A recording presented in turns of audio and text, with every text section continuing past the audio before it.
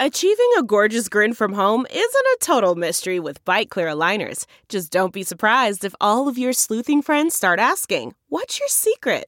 Begin by ordering your at-home impression kit today for only $14.95.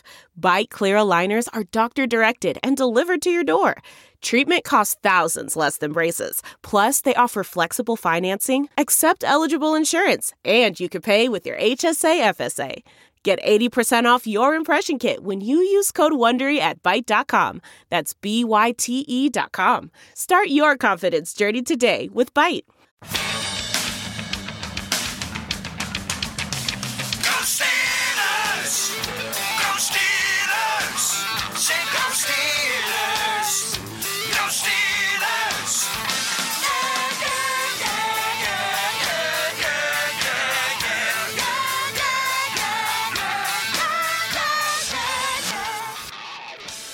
Welcome to the Steelers Outpost Podcast, a proud member of the All-American Armchair Network. They say there is a curse on Tutankhamun's tomb. According to ancient lore, the most dire punishment will be inflicted upon anyone rash enough to enter the sealed grave. There is another curse, not a fable, but a scourge proven time and time again. It is Cincinnatus Futilius. Like Lucy coaxing Charlie Brown to trust her to hold that ball for him to kick it, the Steelers seduced a Bengals team who just wanted to believe. They wanted to believe that because they had momentum, home field advantage, and the law of averages on their side, that this day would be their day. Losers! It's October 15th, 2018, and this is episode 60. This is Tom from the Washington, D.C. Outpost. Nick joins me from the Houston Outpost, where we are enjoying our Cohibas and Cavassier as we bask in the warm glow of a 28-21 Steeler victory over the Cincinnati Bengals. You know, you'd think you'd get used to these things and they might wear off since we don't really ever lose to Cincinnati. What is that, 6 in a row, 7 in a row? But no, feels better every time with each just despicable attempt by Vontaze Burfict to injure Antonio Brown, which happens every time they play each other. Every time that happens, it just increases my joy when we douse their enthusiasm in just a wave of just futility, which is the Bengals' name is synonymous with futility, and we hate them, and turns out they still suck. Well, over the last 10 years, the Steelers are 14-5 against the Bengals, with only 2 of those losses coming in Paul Brown Stadium. And as we remember, the last game of last year was another barn burner last-minute victory at the toe of one Chris Boswell. It's insane. How many times has Boswell beat them in the last couple of years on last-second field goals, going all the way back to the dreaded and infamous divisional playoff game that the Cincinnati Bengals threw to the Steelers. We're going to talk about that concept a little bit, you know, Cincinnati throwing games or Pittsburgh taking games, but didn't even get a chance to see the Boz man try to redeem his early season struggles against his favorite team to play, the Cincinnati Bengals, because Benny and AB turned that Wi-Fi up to full bars and took care of business. It's a thing of beauty. So let's talk about the overall theme, starting with the mythology that Cincinnati blew this game and handed it to the Steelers. Yeah, so we want to keep toying around with the different structures of our podcast. We used to do this overall themes, and I think there are some pretty obvious ones that made themselves evident during this game. So a lot of people, some of the national media, which is something we try to address on this podcast, we try to see what the national media is saying, which is usually a less nuanced version of what actually happened in the game if you were watching it. And what the national media is saying a lot of right now is that Cincinnati blew this game. And I understand how you could say that because they had a lead with a minute left, and it's Cincinnati once again losing in the final seconds to the Steelers. Well, that's not what happened. Because if you watch the game, Pittsburgh just beat them. There wasn't 2 consecutive ridiculous 15-yard penalties that resulted in 30 yards of free yardage for the Steelers to get them in a field goal range like that divisional playoff game was. No, that Bengals did a good job with the 2-minute drive. They scored with 1:18 left and left Ben Roethlisberger in a super potent Steelers offense with 3 timeouts, 1:18 to go down and get a field goal. There was no miracle. It's just Steelers doing what the Steelers do. Well, I agree with that. I agree 100%. A couple of things that might lead you to say that Cincinnati handed the game over. A.J. Green had 2 drop passes. Cody Core missed his first possible reception of the year for a first down pass in the first half, and Vontaze Burfict dropped his interception. Countering that, however, are our own drop passes in the first half and dropped interceptions. So which were I agree. bigger. Yeah, and I would say that sort of negated each other. I agree. A lot of people are talking about those A.J. Green drop passes. I don't know why they're not talking about Juju's drop pass. He had the drop pass on the first drive that who knows how long that could have gone, and he dropped a sure 40-yard touchdown in the game. And Hayden dropped 2 easy interceptions, and I think someone else had a dropped interception during that game. So there was a crazy mist and sort of a fog, a very difficult rain to deal with during that game where you couldn't really see it on the telecast and people were throwing the ball all over the place, but it clearly had effect on the players' ability to catch the ball. It had an equal effect on both teams. So those A.J. Green drops have been, overplayed in the media, probably because he's such a prominent and good player. I mean, I get that if you didn't watch the game, why the highlights would make it look worse. But look, this last second victory by the Steelers, it's crucial. It seems like we know every year Steelers start slow in September. They lose at least one game that they shouldn't. And to me, that's the tie against the Browns. That's a game that the Steelers really had in hand and they should have won.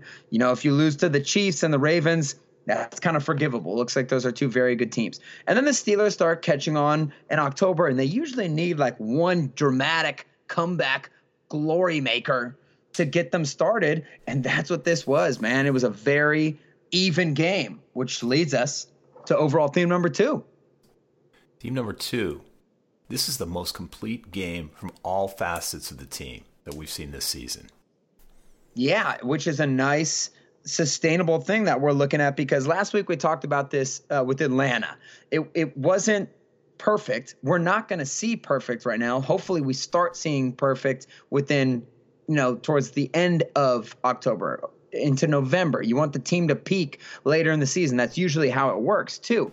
But, save for some pretty horrific moments in the special teams game there, we're seeing some what's it called? Not like sustainable improvements, but you're seeing slow and steady improvement from all facets of the Steelers team, which shows that it's real. It's not like when you win a game against Ryan Fitzpatrick, it can be a little bit misleading because you get 3 turnovers where he literally threw the ball right to the team.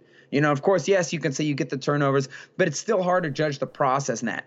And this was just a great divisional slugfest win. Northeastern football, it's bad weather. It's back and forth. It wasn't pretty, but it wasn't ugly either. It was super hard hitting. And look, you have to know how to win games like that in the Northeast with the weather, because just look at Peyton Manning, Drew Brees, and Matt Ryan and all the struggles they've had in the playoffs when they have to leave their domes. That's critical. Like seeing that from the Steelers, and it looks like it is a believable pace, seeing the improvements on the offense and the defense particularly.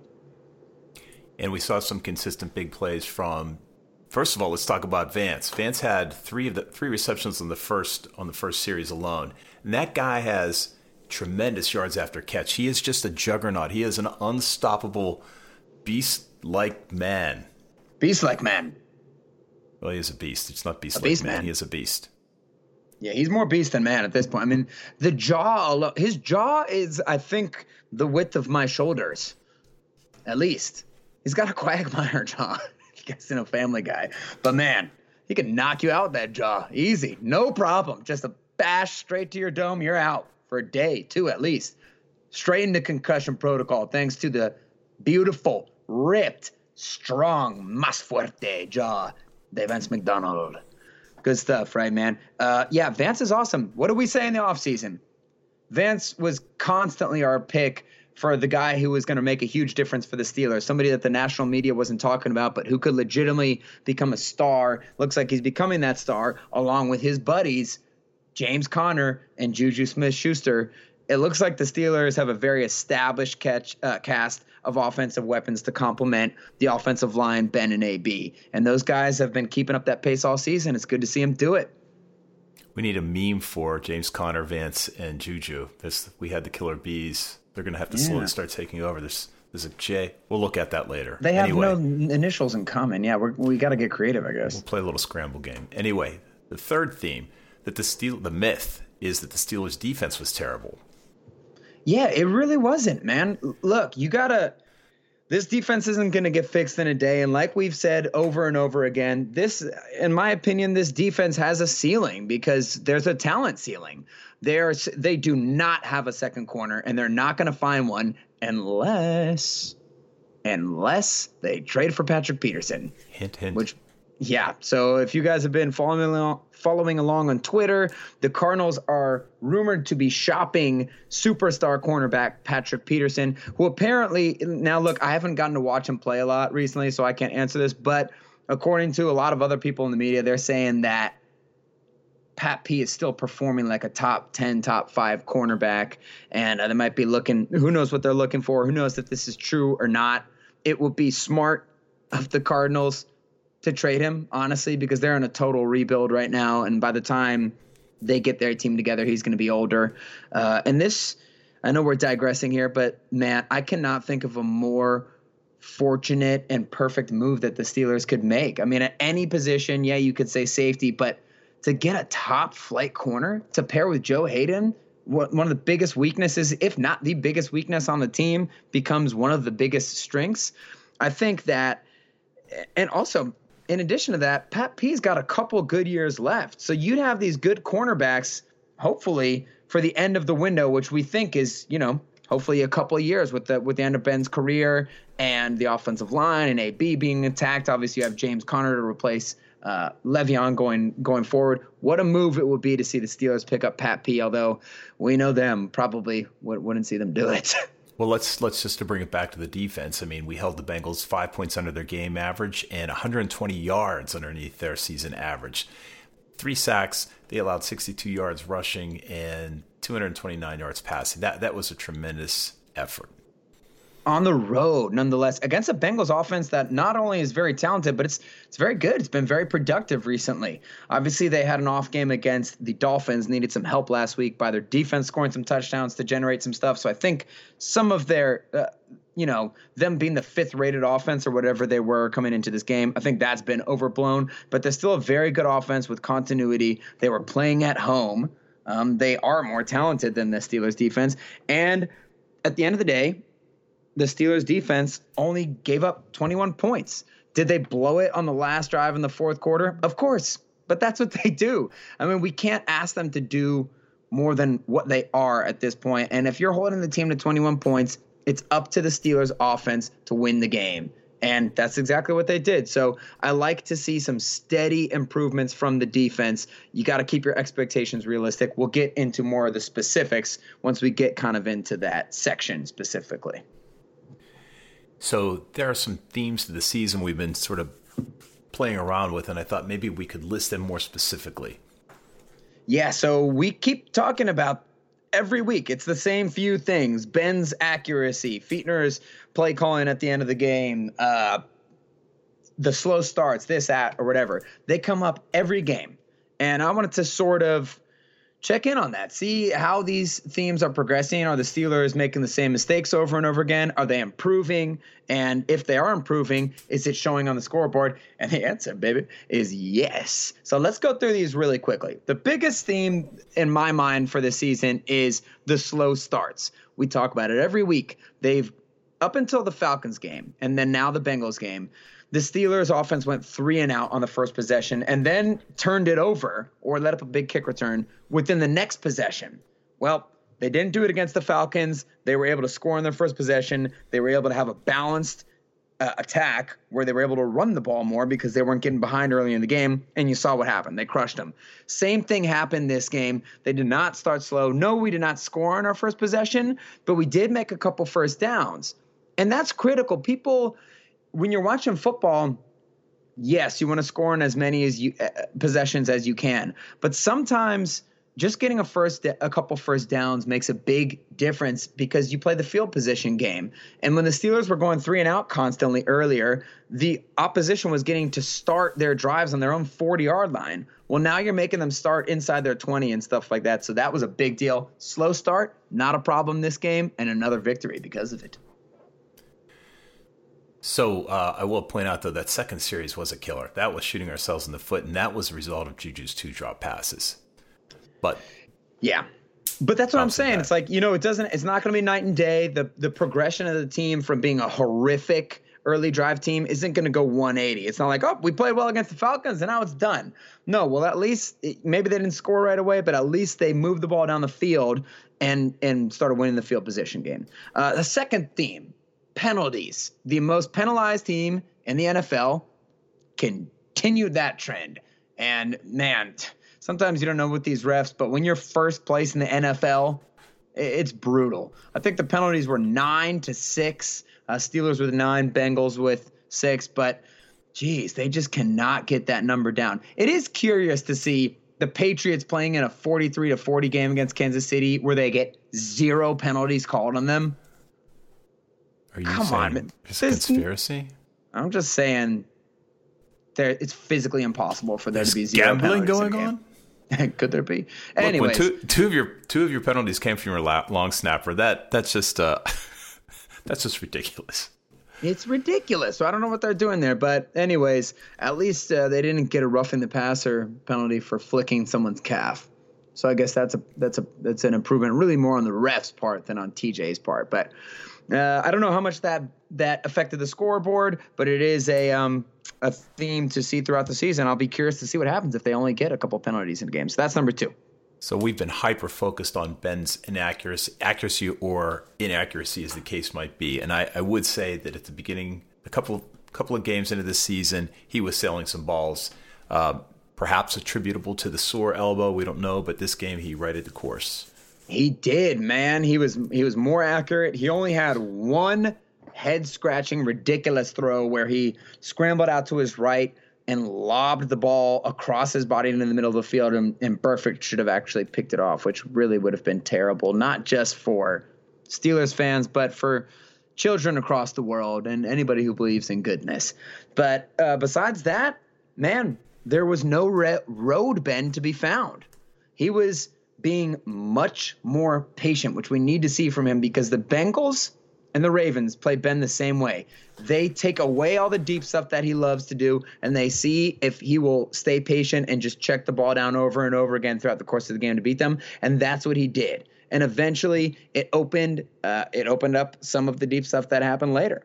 So the Ben inaccuracy was much better this game, although like we said, it's not 180. It doesn't all get fixed right away. There are some plays where you see Ben throwing it into the flat, where he's throwing it really high or behind the receiver, and you'd like to see him hit them in the numbers so that they can, catch it and run in stride. So he still has improvements, but much better in this game.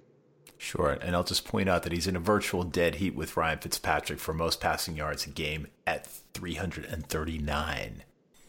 Does he probably leads the league in pass yards then? In total pass yards, yeah, he does. Yeah, that's interesting. Oh, by 50-some yards to old Matt Ryan and the loser Falcons, but they actually did win. Next theme, anyways, we'll try and kind of bust through these. The Wi-Fi connection, right? The Ben to the AB issues. I'd say that it definitely felt throughout the course of the game that it just feels weird when AB only has like one catch in the first half. I mean, he went 2 years or 3 years without having any less than 5 catches in a game. I believe that was an NFL record or very close to it. But at the end of the day, I don't think it was much of an issue. Obviously, that last play, the game winner, makes such a big difference, not only on the stat sheet, but sort of like emotionally, I'm sure, for AB and Ben, where they still feel like, well, we won the game on a Ben to AB touchdown. But also, it's worth noting that the Bengals always play AB well. So it's not that odd that he was focusing on getting the ball to other people. Remember, Heath Miller used to have all these huge games against the Bengals, so no surprise he was throwing it to the tight ends. And at the end of the day, what do you have, 5 for 106 and the game winner? I'll take it. Well, let's face it, AB was only targeted twice in the first half. Apropos of your comment that he was well covered, we still haven't seen the all-22 to figure out what was going on there. So I the will next say thing, he had a perfect passer rating when targeting AB in this game. oh, interesting. Yep. We've also been lamenting coaching talent, especially on the defensive side of the ball. Well, just the miscommunications and the too many men on the field penalties that happened every single damn week. They did not happen this week. You also hate just getting beat the same way by every team, which for us seems to traditionally be through the middle of the field. The Bengals did attack the middle of the field much more successfully than the Falcons did. So to answer our question from last week, no, that is not fixed, especially on the last drive of the game. The Bengals went down the middle of the field over and over again. But I'd say the coaching was solid because obviously, like we said, they only gave up 21 points, and they really did not let A.J. Green make a huge difference in this game till the end there. And then as far as the lack of talent on defense, I'll say this. Hayden is good, man. He's going to win some. He's going to lose some. He's probably not like a top 10 corner, but he's probably in that top 15. Very good player, even with the drops. Artie, I mean, that guy might have to be out. I don't think you can play that guy anywhere besides special teams. I wouldn't be surprised. I mean, it's done with Artie, man. He cannot play, and we need Patrick Peterson. That's what I think. One more thing that's been under our skin is conservative play calling, which wasn't really relevant in this game. I thought that the Ben pass to himself was a brilliant maneuver. Brilliant. I would keep that in my back pocket for the playoffs. Did not see that coming. He had a little further to go on that play too, didn't he? I think he went down a little quickly. I like him giving himself up there. He's getting used to not getting hit so much with this offensive line, so I guess he just wanted to keep that going. All right, I would like them to see him run the ball more on the 4th and 1 to go, 3rd and 1 to go. True that. Can't argue with that. So let's take a look at the offense in more detail. We mentioned that this is a balanced attack, and we did not start slow, even though, as you pointed out, 2 first downs on the first drive, scoring a touchdown on the 3rd drive.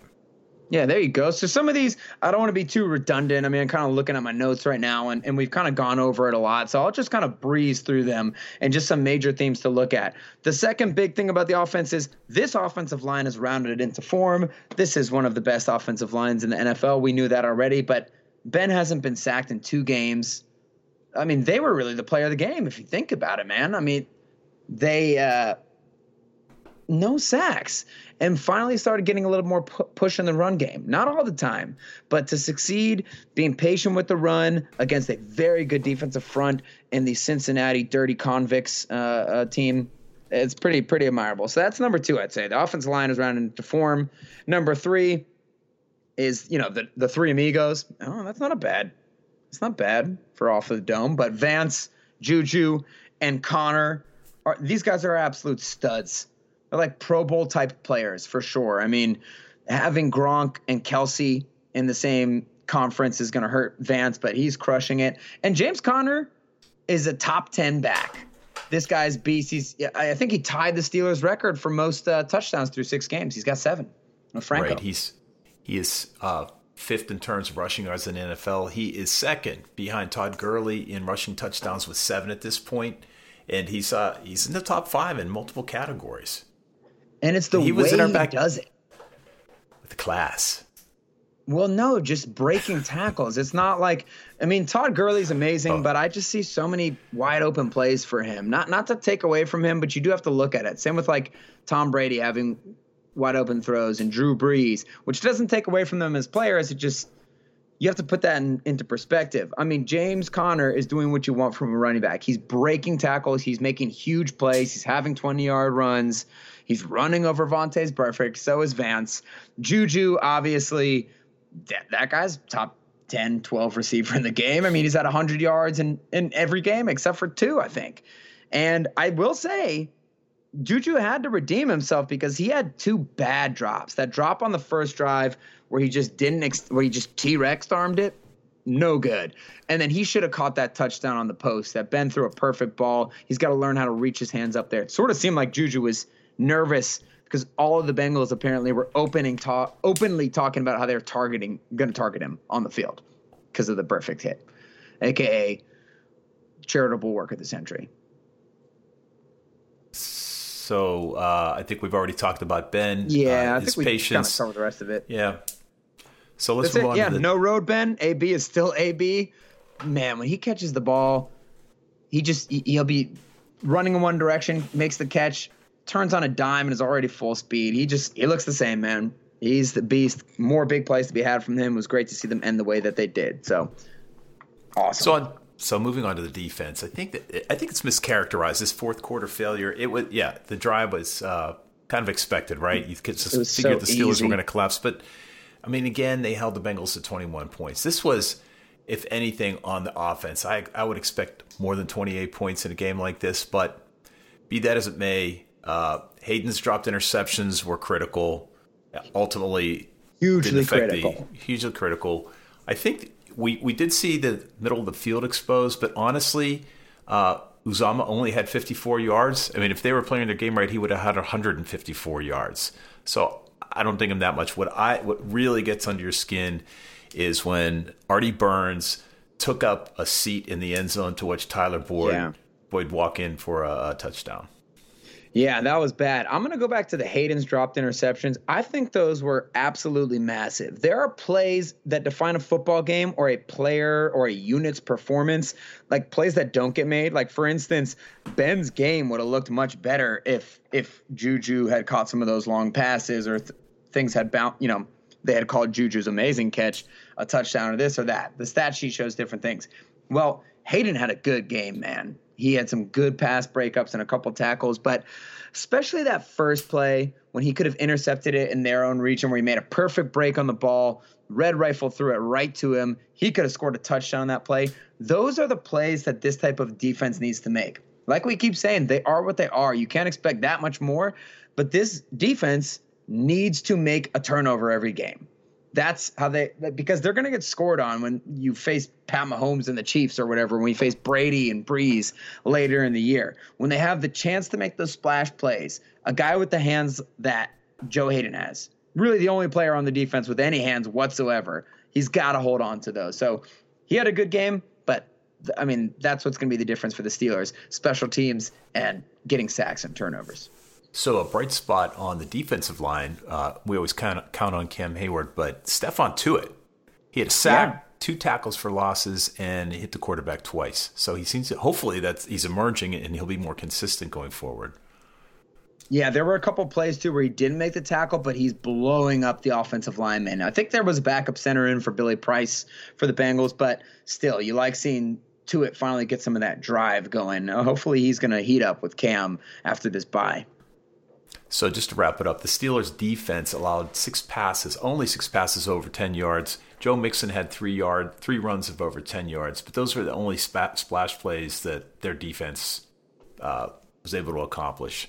So I agree with you. I think the defense did an admirable job, and we'll rate them in just a few minutes. What are you laughing at? That's funny. Nothing. I just have to laugh to myself when someone asks us how we're betting on games for the upcoming week. Yeah. Yeah. I mean, we spent hours studying the Steelers. And with all of that study, all of the leather-bound books, our apartments smell of rich mahogany, still, we don't know if the team's going to win, let alone know anything about the point spread. All right? But there is one thing we're confident in. MyBookie. MyBookie offers bettors in all major markets and an entertaining lineup of gaming options. Listen, they've got unique prop bets that you won't find anywhere else, which is huge plus for you fantasy freaks. Rather than having just to rely on a whole team to perform, maybe you drafted Le'Veon Bell first overall. Yeah, we saw the writing on the wall. We didn't do that for the first time. Well, either way, you don't have to rely on a whole team to perform or underperform. You can bet on one player, one guy who you know's in the game, right? You can Pat Mahomes, put him in. So you fantasy sports lovers will have an edge when betting on the game within the game. Take advantage of in-game live betting on over-unders on fantasy points scored. They also offer a plethora of major bonuses, including welcome offers, reloads, and cashbacks. Hey, question. Would you say that they offered a plethora of piñatas when there was, in fact, no plethora at all? No, that would be untrue, but MyBookie does offer a plethora of options. Yeah, they do. And you can also find sports books promotions and casino rewards and a huge variety of different value-added programs that should cater to most bettors' preferences. MyBookie has a great mobile site that is easy to use with a sleek design that offers navigation even better than Kip from Knight Rider. Way better. Because you know what? It's 2018 now. The 80s are long gone. 70s. When was that show? I don't know. I'm not that old. This is a company whose customer service you can actually access with a phone call. Callback requests or online chat, which is cool because dealing with humans better than dealing with robots or robot cars, as we were just saying. Remember, who you're betting on is just as important as who you're betting with. Take advantage of generous bonus options, like if you make a deposit after 7 p.m. Eastern time, they'll give you an additional $25 to free play on deposits over $100. Join now in my bookie. We'll match your deposit dollar for dollar. Use promo code OUTPOST25. Outpost25. Outpost25 to activate the offer. Visit mybookie.ag online today, and don't forget to use the promo code OUTPOST25. Outpost25. Outpost25 when creating your account to claim up to $1,000 in free play. Remember, everybody, you play, you win, you get paid. Straight cash, homie. I need to say I was disappointed in one facet of the Steeler game. I had made 2 bets on the game. One for the first half score and one for the game overall. I think the Bengals were favored by 1.5 in both those categories, and the Steelers were careening towards that first half edge. Yeah. And we gave it up, and the Bengals were able to tie it, so we lost that money. But eventually, we did recover the second bet and cover the losses on the first bet. So we're going back at it again next week. Love it. We're improving there for sure. The betting is coming along. Let us now turn to the game grades. Let's do it. We're going to start with, as we always do, with the leader, the general, the head man, the sommelier of the Pittsburgh Steelers football team, Ben Roethlisberger. He's so good. Isn't it great? Man, great to see him get on track in a divisional game. The Bengals do a good job against him, and he hasn't been great on the road. So to see him shake those struggles off earlier this season than the past season, man, it's awesome. He's getting a lot of help from that line and his pass catchers, but he is, he keeps improving 15, 16 years in. Like we said before, he had great patience. He took what the defense gave him and has surgically picked them apart. Once again, his pocket movement has been excellent this year. Now, the line didn't give up any sacks, but there was pressure all game. I know they showed a graphic later in the game saying that he hadn't been pressured. That's not true. I mean, some of that is because he manipulates the pockets well. And like I said before, there were a couple major drops, including Juju's drop TD and then the unbelievable catch by Juju that negated that touchdown where it was down at the 1 yard line. But, if those two things are touchdowns, it's a very different looking stat line. I mean, right now, Ben is the NFL passing leader with 2,033 yards. I mean, he's crushing it right now. I think that last game-winning drive against the Dirty Convicts brings him up to 5th all-time with the game-winning drives. He's got 41 game-winning drives. Poop Brady is at 43. I guess he just added to his resume last night too. But Ben's hot on his trail. I think Ben was excellent in this game, and we're giving him a grade of A. Excellent. So let's move on to running backs, and essentially we're talking about James Conner. Yeah, James Conner's really good. Love him. Like we said before, he's just making game-breaking plays. Plays that are inspiring not only an offense, not only a team, not only a city, but a nation. A nation of people who care about the fight of good versus evil, because not only did he run over Vontaze Burfict, but he injured him at least minorly in the process, which honestly, for everybody involved, it's good. So Vontaze Burfict can't go out there and intentionally injure players like he tried to against AB. We already talked about James Conner. He's a beast. Guy's a top 10 running back, no questions about it. He breaks tackles. His pass blocking has improved. He gets a grade of A+. So we're moving on to wide receiver. Wide receivers are awesome, huh? You know what? Remind me never to have an ESPN page up while we're doing this podcast, because their little videos just start without any human intervention. Uncool. It's a grassroots, bare bones, mom and pop operation. You can't really blame them for wanting to make a little cash on the side. Well, it was a cool song. Anyway, let's move to wide receivers. They're just making these game-breaking plays. I mean, there's no better duo in the NFL than Juju and AB. Thielen is a beast in Minnesota, and so is Diggs. But no, it's AB and Juju all day. The drops weren't great by Juju, and the lack of progression by Washington is a little bit of a bummer. This is kind of about the time of the season where Juju started coming on last year, and what's his name? I just said it. Washington, James Washington. See, that's bad. I can't even remember his name in the moment. Doesn't seem to be making the same progress, and he had that one kind of jump ball that Ben threw to him. He got upset, and yeah, I mean, I thought when he jumped, his feet didn't even leave the ground, man. He's rapidly receding. I mean, we had Justin Hunter in at the end of the game. Yeah, that's a great point. Who had one of the plays of the season in his block for AB. A lot of controversy in that. Hey, let's talk about that play for 1 second because everybody's been talking about it today.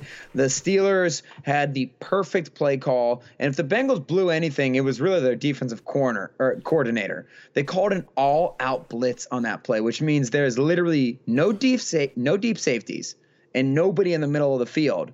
So the Steelers had the perfect play call against the perfect defense. Bengals got scared there, man. In those situations, a lot of coordinators panic and they think they have to manufacture something with a blitz like that. But all they did was leave the best wide receiver wide open in the middle of the field for a touchdown. And the Steelers, you can give Haley credit for the call, but I don't like they called that play before the Bengals came out to play defense. So it just really lucked out that way. The Steelers were already in field goal range with 2 timeouts left. I think they were just trying to get Boswell a little bit closer. Worked out awesome. Nice block by Hunter. So I think that covers it up. Do you want to get in a grade? I do. I'd love to. Juju's drops, which, he more than made up for with his great game, especially on that last drive. But that will take them down just a peg to a grade of A. Moving on to the tight ends, it was interesting how much Xavier Grimble was used in this game. It was. Yeah, they're trying to get him a bigger piece of the pie. So let me see how many. So Vance had 7, Xavier Grimble had 2, that's 9, and Jesse had 5. That's 14 catches with the tight ends. They're always a good weapon against the Bengals. This is pretty cool, man. You got a stud tight end and 2 other guys that you can rely on. That's a lot of catches between them. That just makes your offense more dangerous as we learn how to pound people in the run game, but still be able to keep guys on the field who can be a threat. Only negative, Vance, he's a fumbler, man. Can't have that. James Conner has had a similar problem this year, and so has Vance as far as the 3 amigos go. But nice game from the tight ends. Got nothing out of this world, but Vance had another super rumbler. Again, running over Vontaze Burfict for the children. It's for the kids, people. Great job, inspiring performance by the Jaw. They get a grade of A. So we've already gone over the offensive line. No sacks in 3 games. Great push up front as evidenced by the rushing game. In the last 3 games, 1 sack, and Ben's only been touched 6 times. So not much more to say there. They're amazing. They're starting to open some holes in the running game a little bit more, too. They get a grade of A+. And let's finish up the offense with the Feet Master. The Feet Master is coming along. You know what I'm most impressed with the Feet Master with is his patience in the run game. There was one call that I sort of had a love-hate relationship with. So the Steelers have converted, I think, 3 first downs, 3 or 4 this year so far, when they're on 3rd and 1 or 3rd and 2, and they call it toss sweep, where they just pitch the ball out to James Conner. They have been successful, but I hate those calls. I mean, I think that you're just exposing yourself to too much of a risk of a negative play when the defense is already selling out to stop the run. Whereas if you just run it up the middle, you might be able to hit a crease and use the defense's aggressiveness against them, or at least push the pile forward, which you don't really have the opportunity to do if you're running sideways. So I haven't liked him calling that. Well, on what was maybe the most critical play of the game was around 5 minutes left. Steelers have the ball around the Cincinnati 10-yard line. We're up by 3. It's 3rd and 2. Well, they faked the pitch play, and then Ben rolled out to the other side and threw it to Vance. Vance got tackled and fumbled. We didn't convert. Ended up having to kick a field goal. Well, if we had scored a touchdown, the game probably wouldn't have been over. That's why I'm saying it was so critical. But apparently AB was wide open in the end zone, jumping up and down, but that's really hard to ask Ben to make that read. He literally had to spin around. I would rather I don't know. Maybe I don't have a problem with that. Actually, it was a good play call. I just didn't have a good result. Here's why that's good as I babble. I'm sorry, everybody. And sorry to you, Dad. But here's why this is good. Good offensive coordinators know their own trends, and they know that defensive coordinators are going to find those trends. So 3rd and 2, we often do a toss sweep. He knows that the Bengals know this. He tried to take advantage of this with some double think. Faked the pitch and has a counter off that. You need to have counters off of your best plays. You got to make something look like your best play and then run something totally different off of it. That was cool. It just didn't work out the way we want. That's it. That's all I'm going to say. He's doing a lot better. Grade of A. Moving on to the defense, I'm going to recap something I already said earlier in the podcast. Just to recap the defense, 3 sacks, allowed 62 yards rushing, even though on a couple of runs by Mixon it seemed more than that, and 229 yards passing. So they held the Bengals 5 points under the year's average and 120 yards under their game average for the year. Unfortunately, we did allow them to score on 100% of the red zones, but ultimately, I think you got to look at the points scored.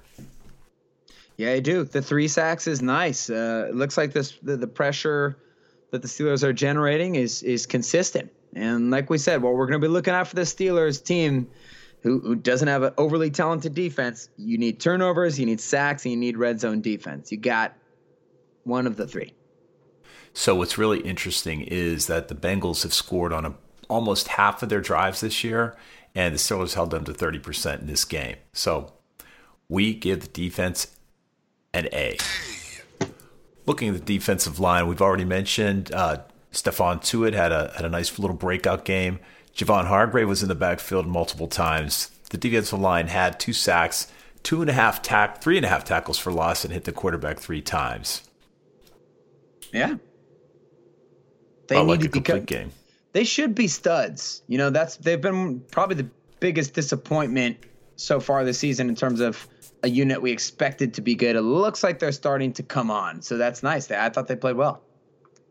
So we give the defensive line an A. The outside linebacker is a little tougher to grade. There was one half tackle for loss, if you would, by T.J. Watt, but otherwise not really noticeable during this game. It's not a bad thing. We didn't get gaffed by too many long plays. It looks like he got hurt in the first half. What was it, like a wrist or something? I don't know if that ended up affecting him. I mean, he's a Watt. He's not going out of the game. So, but I agree. He was a little bit quiet in this game. And obviously Bud was quiet. That's how he plays. That's what he does. That's what Bud does. So, but given the lack of anything to the contrary, we give the outside linebackers an A. Inside linebackers, John Bostic and Vince Williams back in the game. 1 sack, 1 tackle for loss, and 1 quarterback hit. Again, sort of look at the run game, and I think they did a pretty good job in contain, and we didn't get too many gashes. The Cincinnati's tight end, what's his name again? Oh, I want to say Houshmandzadeh. Houshmandzadeh. Stupid Uzama play for their team. God, they have such a history of just utterly unpronounceable hateful last names. Well, that too. But wouldn't you just love to see? Let's get Chris Fuamatu-Afala back in the stadium. I don't care what it looks like now. Let's get Houshmandzadeh and let's just see them do a cage match. I think our guy's gonna win. Anyway, it was not exactly an inspiring game, so we give the inside linebackers a grade of B. Defensive backs, we're going to lump the safety and the cornerbacks. Since we don't have the all-22, it's really hard to discern whose responsibility lies where. But as I mentioned earlier, we allowed 6 passes of over 10 yards. The Tyler Boyd touchdown was just an anathema to football playing. And obviously, we're sort of pegging this all on one cornerback, Artie Burns. Yeah. There were a couple nice plays by Cameron Sutton. Actually broke up one of those post plays to the inside. So we've seen 2 weeks in a row where the Steelers have actually batted down a post pattern to the inside. So that sort of says to me that Keith Butler is trying to focus on that, and he is in fact not blind. I guess we have to throw Mike in with that too, but. Man, Joe Hayden's been encouraging. Like we said, it's not going to be Revis Island out there with him, but he competes and he's getting his hand on the ball every week. We give the defensive backs a grade of B. Winding up with the the butt man, defensive The coordinator. Buttster. Again, you can't argue with the outcome. You can't argue with the overall statistics. Are there tweaks to be done? I think he's doing what he can with the talent he has, and he did deploy it to its maximum advantage yesterday. Yeah, I agree. He didn't look at this, man. If we'll get to the special teams in a second, but if they don't give up a 50 or 60 whatever yard kick return at the end of the first half, it's reasonable to think that the Bengals would not have scored a touchdown there, and the Steelers defense would have actually held the Bengals to even less points. So you got to give him credit for that. You got to give him credit for minimizing AJ Green and basically telling the Bengals and Andy Dalton, if you're going to beat us, you're going to have to do it some other way. There's no Eifert, so you got to find a way to get Boyd and Usman Zab. You got to find a way to matriculate it down the field with those guys, and they were not able to do it. Give them credit. We'll give Keith Butler a grade of A. Hey. Now we can have a little discussion about the special teams, and there's a lot packed in here. So we've got receive kick receptions, we have kick returns, we have punting, we have field goals. Is that a new term? Sorry, I like it. Receiving kicks. Yeah, you downgraded them pretty harshly, I would say. I did. Yeah. So I believe I gave the special teams a D or a D plus. What did I give them? Because I see we got your grade on there right now. So we'll move to your grade, which was a D plus. Yeah, give them a plus. Look, here's my view on special teams. It's boom or bust with them. They either did very well and they did their job, which kind of gets them in the A to B plus range. They did something crazy good, like Chris Boswell did all last year, which would get you some A pluses. Or with special teams, one bad play changes the whole game. I mean, Rosie Nix's block is kind of the difference last week, right? Those back-to-back 50 or 60-yard kick returns, whatever they were, I mean, that's brutal. Like I just said before, if they didn't give that up, the Steelers, it's hard to see them giving up points on that last drive right before the half, or at least more likely that they wouldn't. And then the second time you open up the second half, you would think you have the issue resolved, or that, hey, let's not play with this anymore. Let's kick it out of the back of the end zone. Nope. He goes back and gets another long kick return, and then they're bailed out by the defense. That's what I was talking about before. Sometimes there are unseen plays or plays that aren't made. I mean, they got lucky that the defense stepped up in that instance. Usually you cannot rely on this defense. And if the defense gave up a touchdown off of that second long kick return, then you'd be saying, damn, man, it's already tough enough for the defense as it is, and the special teams was making it more difficult. So I think those two really stick out in a game that otherwise was encouraging. Boz obviously 100% on field goals, and Barry, John Ledyard, draft analyst, Steelers analyst at JON Ledyard on Twitter, another guy we like to talk with and reference. He's got so much good data and spends a lot of time looking at this stuff. He put my opinions into kind of the perfect words. Barry is such a high variance player, and that's basically what I was tweeting in a less concise manner throughout the course of the game, where his first punt out of our own zone was horrific. They got the ball at their own 40, and then his next punt went like 140 yards. So I do think he played a good game, though, because besides that one bad punt, he played well. But just to me, those kick returns ruined the whole thing. They almost lost the game.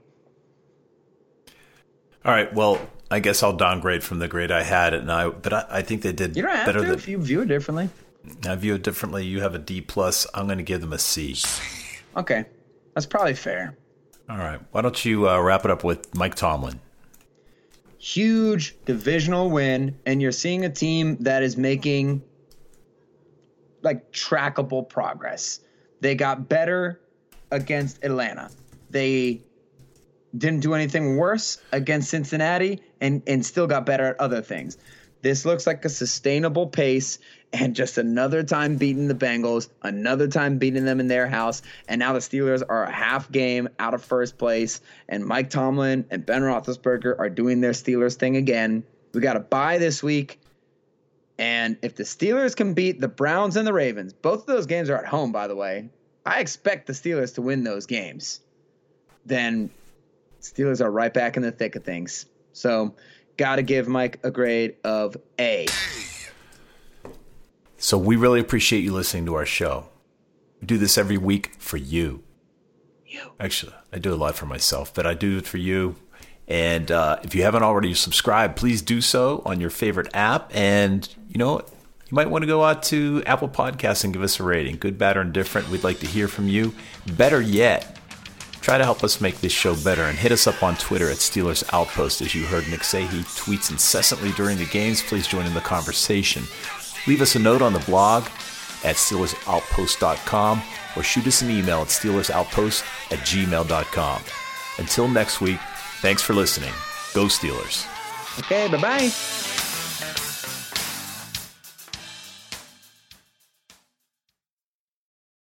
There are some things that are too good to keep a secret. Like how your Amex Platinum card helps you have the perfect trip. I'd like to check into the Centurion Lounge. Or how it seems like you always get those hard-to-snag tables. Ooh, yum. And how you get the most out of select can't-miss events. With access to the Centurion Lounge, Resi Priority Notified, and Amex card member benefits at select events, you'll have to share. That's the powerful backing of American Express. Terms apply. Learn more at americanexpress.com/withAmex. We're driven by the search for better. But when it comes to hiring, the best way to search for a candidate isn't to search at all. Don't search. Match. With Indeed. Leveraging over 140 million qualifications and preferences every day, Indeed's matching engine is constantly learning from your preferences. So the more you use Indeed, the better it gets. And listeners of this show will get a $75 sponsored job credit to get your jobs more visibility at Indeed.com/match. Just go to Indeed.com/match right now and support our show by saying you heard about Indeed on this podcast. Indeed.com/match. Terms and conditions apply. Need to hire? You need Indeed. Delve into the shadows of the mind with Sleeping Dogs, a gripping murder mystery starring Academy Award winner Russell Crowe. Now available on digital. Crowe portrays an ex-homicide detective unraveling a brutal murder he can't recall. Uncovering secrets from his past, he learns a chilling truth. It's best to let sleeping dogs lie. Visit sleepingdogsmovie.com/Wondery to watch Sleeping Dogs, now on digital. That's sleepingdogsmovie.com/Wondery. Searching for NBA playoff coverage? We've got you. The Old Man and the Three, presented by BMW, gives you an inside look into the world of sports. Hosted by former NBA sharpshooter and Duke legend J.J. Redick and sports writer Tommy Alter, The Old Man and the Three offers unprecedented access to the league. Tommy and JJ discuss the NBA and interview some of the biggest names in the league, like Devin Booker and Luka Doncic. NBA final season is the perfect time to dive in, and you can listen to The Old Man and the Three wherever you get your podcasts. To hear episodes brought to you by BMW. Push the limits this NBA season with the brand that set the ultimate standard. BMW, the ultimate driving machine.